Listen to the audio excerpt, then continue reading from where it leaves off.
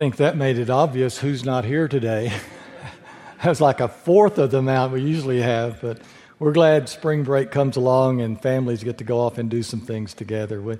We had our grandkids here for much of the week, so if I don't have a lot of energy today, I just want you to know up front that it was spent in other areas earlier in the week. Lanny mentioned Duck Dynasty.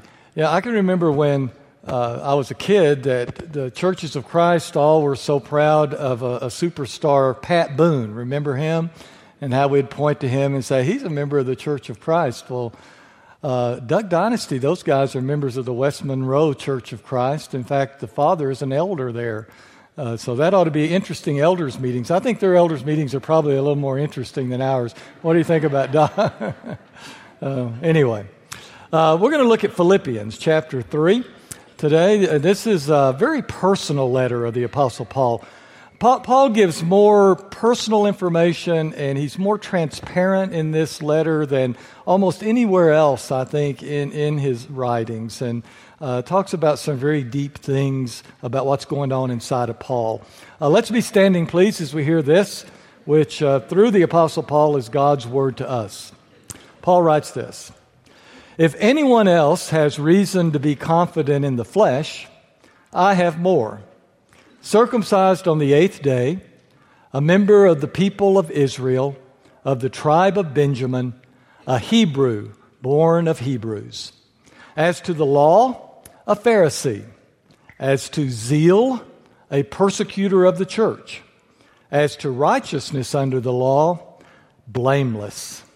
Yet, whatever gains I had, these I have come to regard as loss because of Christ. More than that, I regard everything as loss because of the surpassing value of knowing Christ Jesus my Lord. For His sake I have suffered the loss of all things, and I regard them as rubbish in order that I may gain Christ and be found in Him, not having a righteousness of my own that comes from the law, but one that comes through faith in Christ, the righteousness from God based on faith. I want to know Christ and the power of His resurrection and the sharing of His sufferings by becoming like Him in His death, if somehow I may attain the resurrection from the dead. Not that I have already obtained this or have already reached the goal, but I press on to make it my own, because Christ Jesus has made me His own. Beloved, I do not consider that I have made it my own, but this one thing I do, forgetting what lies behind, straining forward to what lies ahead, I press on toward the goal for the prize of the heavenly call of God in Christ Jesus." May God bless the reading of His Word. Begin with the question today: who are you? How would you describe yourself? If someone just says, "Tell me who you are," what would you say in that? Now, we get asked that question sometimes, but it usually has a context. And the context kind of helps us decide how to answer.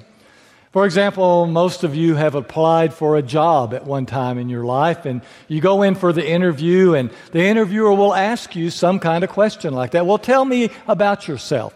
Tell me who you are. Well, if you're sitting there being interviewed for a job, there's certain things about yourself that will come to mind. You will want to convince the person you're a hard worker, perhaps that you have experience in this, or present yourself in some way that will make that employer want to hire you. And so those are the things that would come to your mind. Now, these days, it seems like a lot of people find that they are describing themselves online on various sites. You know, you give a profile about who you are, and you have to make up your mind what kind of information about yourself you want out there. I've never been on one of the dating sites, I promise. I just wonder how people would describe themselves on those sites. I think you could tell if it was someone from my generation or Trey's generation if they said something like, "I like pina coladas and getting caught in the rain." Remember that one? I don't like pina coladas, though, so that wouldn't apply to me. But anyway, how you describe yourself is dependent on what you're doing and who you're trying to impress and what the context is. But just suppose, for one moment with me, that someone sat you down in front of your computer, pulled up a blank Word document, and said, all right, tell me who you are. Just fill this out. Who am I? And however you want to describe yourself, think about what are your goals in life? What do you love in life? Maybe even what upsets you in life? What defines who you are? Now, you may have never really stopped and thought about it in those terms, but one person that I'm aware of did, the Apostle Paul. He had given a lot of thought about who he was, and he was able then in this letter to his friends to describe himself. And as he was thinking about it, he said, really, I'm not who I used to be. And he tells them who he was, but then he says, now let me tell you who I am. If you had asked me as a teenager, if you had asked me when I was in my 20s, I would have described myself in one way. But something has happened in my life, and now I think of myself totally different. So we want to listen to Paul describe himself. As I said, Paul is very personal in this letter.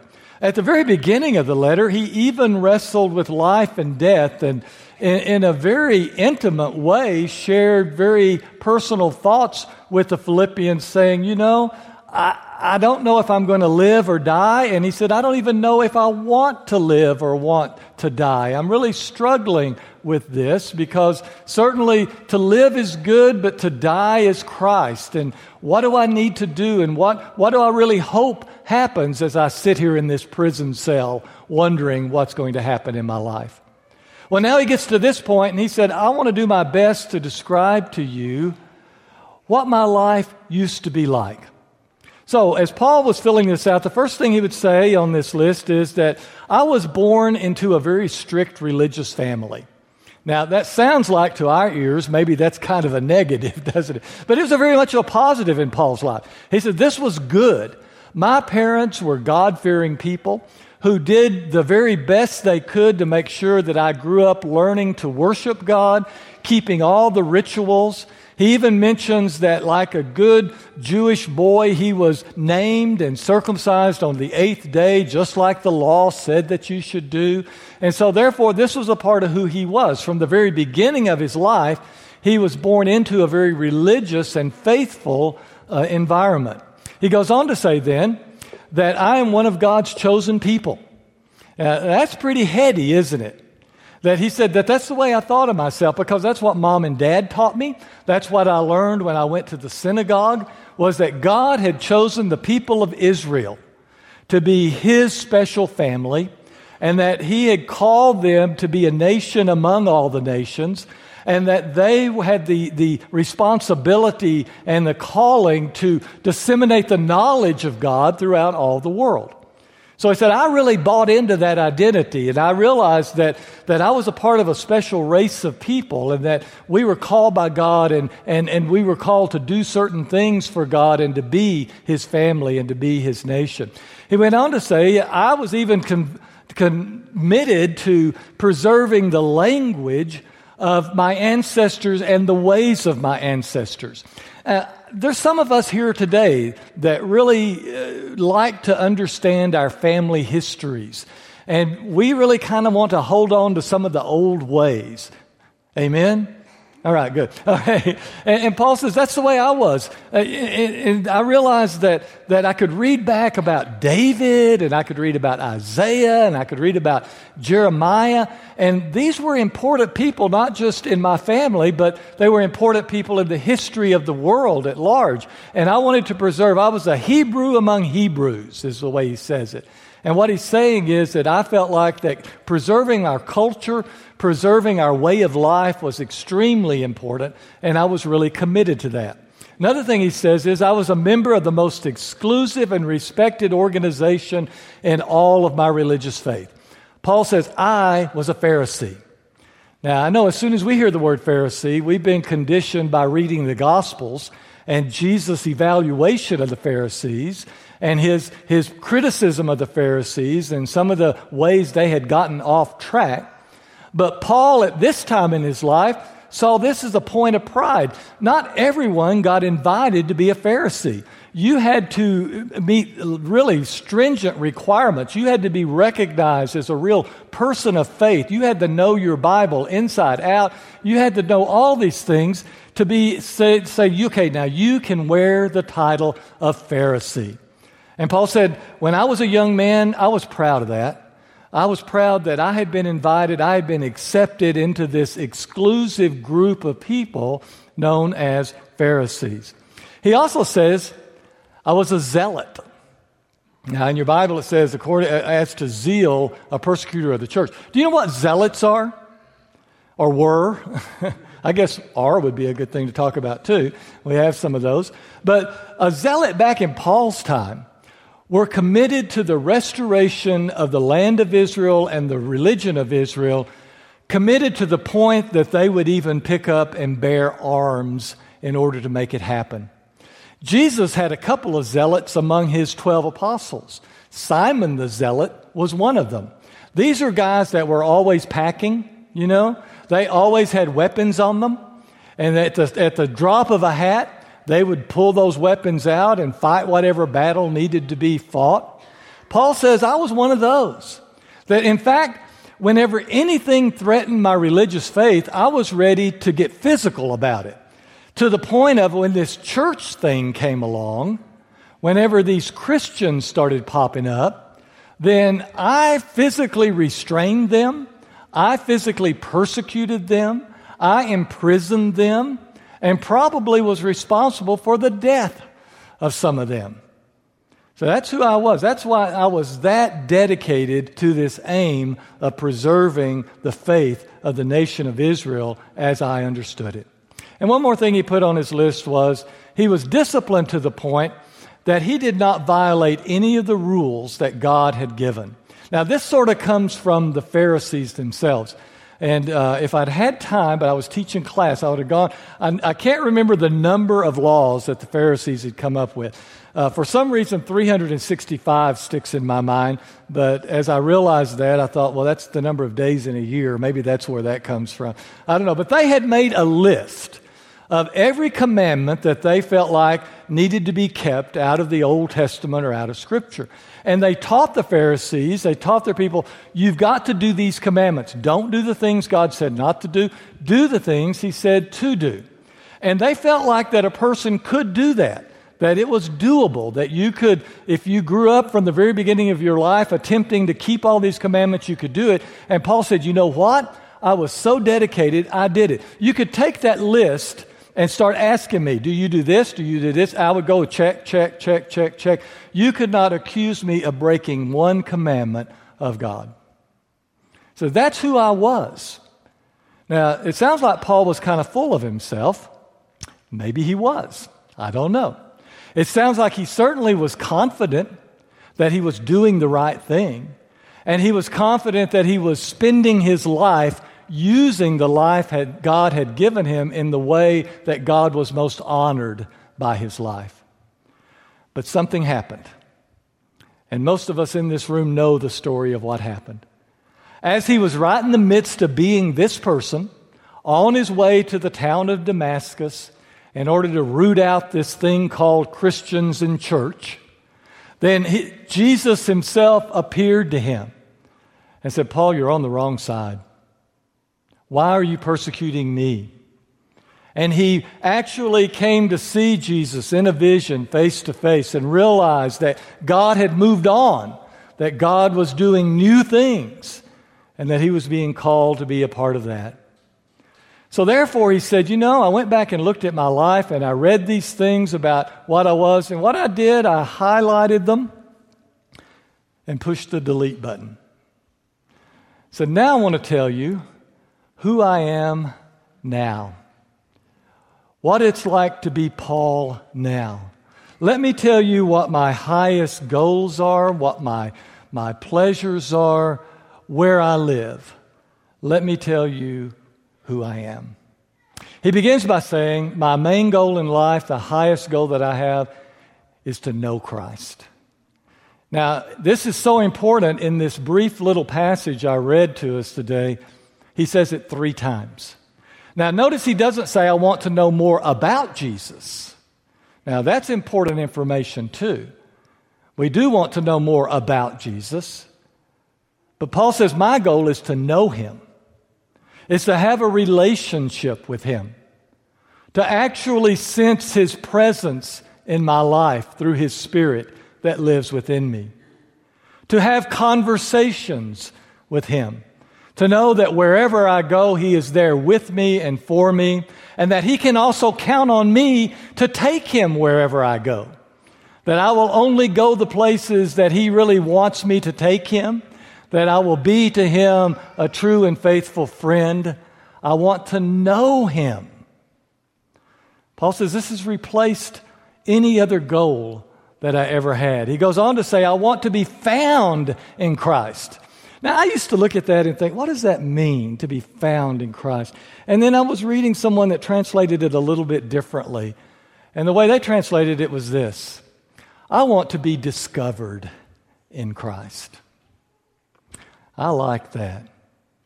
Do you ever have any fantasies, or some of you older folks may have given up on your fantasies? You'll have to think back like me a long time ago. Ever have fantasies being discovered? You know, because deep down inside you feel like there's something about you that's really special and maybe not everybody else sees it. And wouldn't it be cool if this talent scout just discovered you and said, wow, look at that. This person's a star. Pat and I like to watch American Idol. We record it so we can zip through the commercials. You can watch an hour of American Idol in 25 minutes or less if you want to. But we enjoy watching these young folks get up and do their thing and be evaluated. And one of them's going to be discovered. Maybe more than sometimes not even that's the winner, but some of the other people are discovered. And it's like, wow, look at the talent of this person. Well, deep down inside, I think all of us feel like there really is something about us that is special and good. And wouldn't it be nice if that were discovered? And Paul says, I want to be discovered in Christ. Because the way that happens is this. Because in Christ, we come into the righteousness of God. And we don't have to depend on who we are, but because of our relationship with him, his righteousness surrounds us. His righteousness fills in the gaps of our lives. His righteousness takes away our failings. His righteousness takes away our failures. His righteousness takes away our past. His righteousness now becomes a part of us. And we are found in him. We are discovered in him. Wouldn't that be wonderful? And Paul says that's now my goal. Is that because of my relationship with Jesus, that now God views me through the eyes of Jesus and through his righteousness and his goodness. He goes on to say that I want to know the power of Christ's resurrection. Now, notice again, he doesn't say, I just want to know more about Christ's resurrection. He says, I want to experience the power of his resurrection. Well, what does that mean? Paul is saying, folks, Jesus didn't die and stay gone. I serve a living Jesus who is with us right now. It goes back to what he was talking about, to know Christ. Because he is still living, we can know him. And it is a change in our attitude, but a very important change when we make that jump from thinking of Jesus back then to thinking of Jesus right now. And that he still lives, that he lives forever. And that there is power in that life that he has. And our lives can be joined to his life as well. He says, I want to even share in his sufferings. I love that little line there. Because you know what?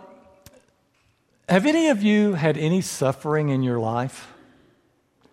Have any of you ever been frustrated by sufferings in your life? And oftentimes in our lives, when suffering comes into our life, we begin thinking, why me? And why am I having to go through this? Paul said that my relationship with Jesus totally made me reevaluate what suffering was all about. Because suffering is a part of life. It's so much a part of life, even Jesus suffered.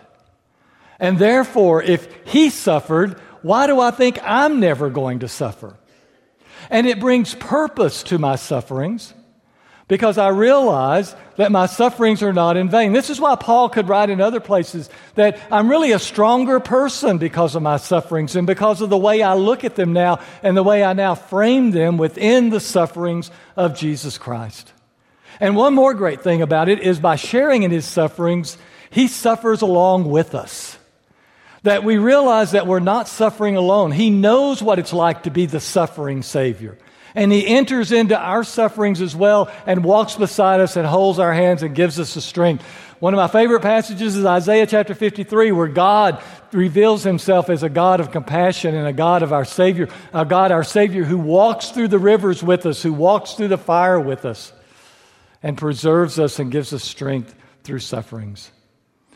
So Paul says now, I've taken the things in my life that are difficult and totally reframed them within the framework of Jesus. He goes on to say, even I conform to the death of Christ. I find that an interesting thing. Why did Jesus die? Well, Jesus died once and for all for sin. He died to sin so that he might live to God. And he calls upon us to do the same thing. That when we come to him, we die to the selfish part of our lives. We die to the part of our lives that wants to be God in and of ourselves. And we decide that we will live for him. And another thing about conforming to his death is that Jesus died for others.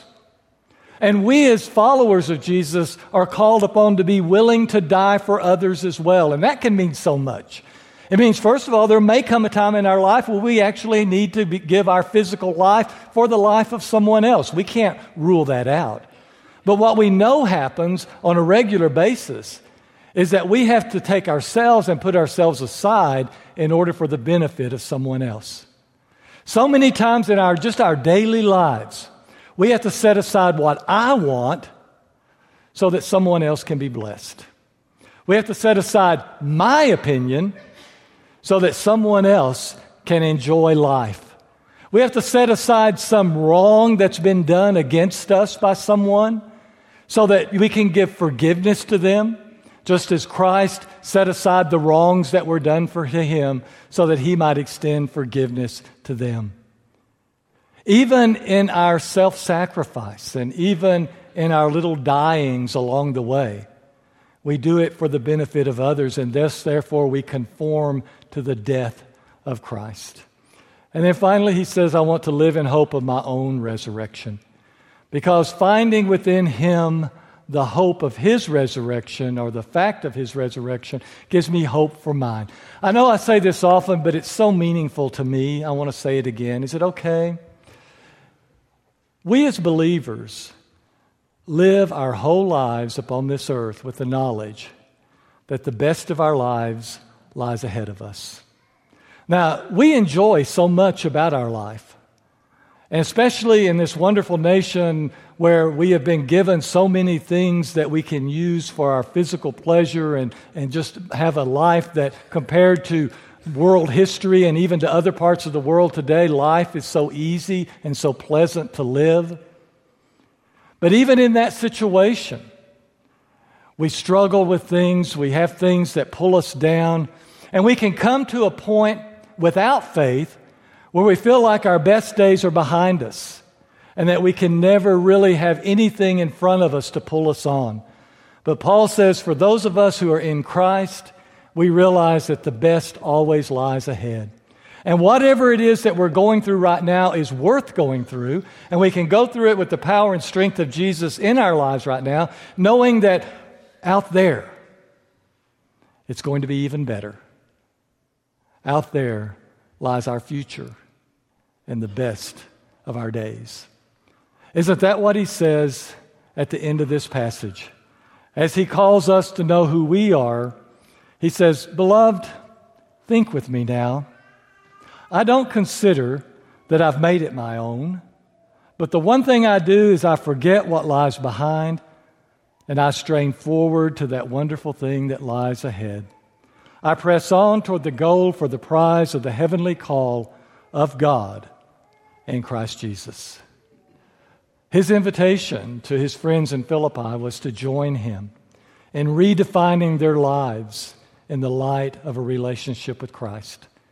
And therefore, our invitation remains the same, that invitation remains open to you to come and to allow yourself to be placed into him through your faith, through your baptism, and to wear his name and let him define who you are. Let's stand and sing.